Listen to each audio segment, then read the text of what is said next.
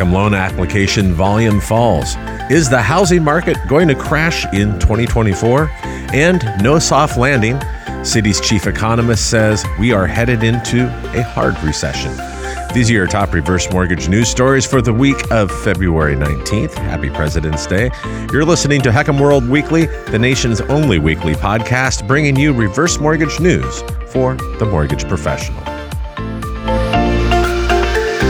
After a significant delay, the November FHA single-family production report was released earlier this month.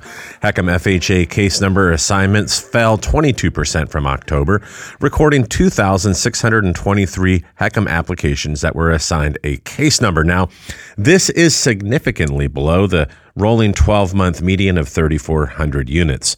Assuming a standard 4-month lag between a HECM case number assignment and ultimately the endorsement, we're likely to see approximately 1,900 endorsements recorded in the month of March. And using the same approach, February endorsements could range between 2,300 to 2,500 endorsements. Now, despite this most recent data, and we're still waiting for the December FHA single-family production report, there are anecdotal reports that show many reverse mortgage professionals are experiencing a significant increase of interest in the loan, and that has resulted in more proposals and application activity in the month of January. And we will see those case number assignments if they indeed do reflect that.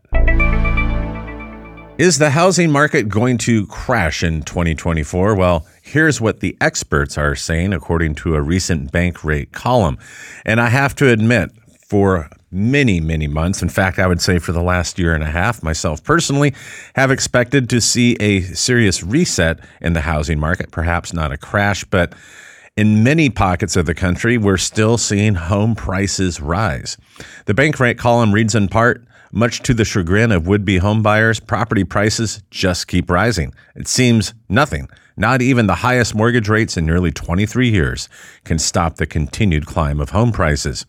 Prices increased once again in December, according to the National Association of Realtors, or NAR, which reports that the median existing home prices were up 4.4% over last year. And that's the sixth month in a row of year-over-year increases. In another reflection of ongoing increases, the S&P CoreLogic Case-Shiller Home Price Index increased for 9 consecutive months before finally inching down in November, and the drop, however, was a minuscule 0.2% that month. You're not going to see home prices decline, says Rick Arviello, head of mortgage firm New American Funding. There's just not enough inventory. Indeed, inventory is the linchpin holding up the housing market's prices. Skylar Olson, chief economist at Zillow, agrees that the supply and demand imbalance is one major factor. In fact, her recent forecast says home prices will keep increasing until 2024. That's welcome news for sellers, but not so much for the first-time home buyer.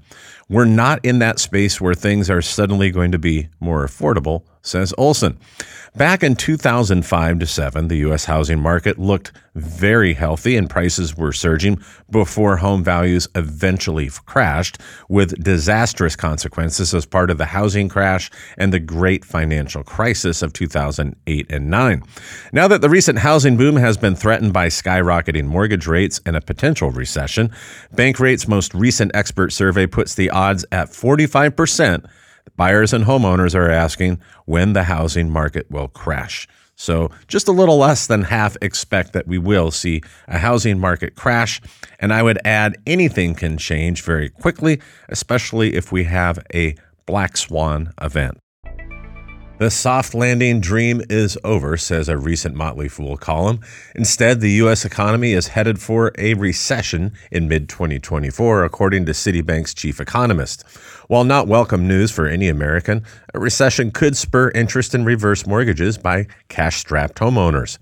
There's this very powerful and seductive narrative around a soft landing, and we're just not seeing it in the data, said Citi chief economist Andrew Hollenhorst in a recent CNBC interview. On the surface, the U.S. economy is doing great. At least that's what we hear from many financial pundits online. But there are data points that are saying that there is perhaps danger ahead. The question is, where are these forward-looking indicators showing us that we're going to go, said Hollenhorst. One place the economy is showing weakness is in the labor market. January had a blowout jobs report and added 353,000 jobs to the economy. But if you look a little bit deeper, the number of hours worked is actually decreasing. The number of full-time workers has dropped, and sectors such as the restaurant industry have stalled on their hiring.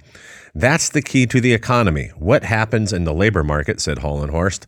If the unemployment rate stays low, people continue to spend and the economy holds up. But if unemployment rate begins to rise, which we think it will, that's the sign that we're going to have a more material decline in the U.S. economy. And while the annualized rate of inflation has slowed, we did see a recent uptick in the annualized rate, and that caused much concern on Wall Street because they believe that will postpone any likely cut from the Federal Reserve of the Fed funds rate. But more importantly, do not be fooled by the CPI or inflation data that you see across the news networks, and here's why.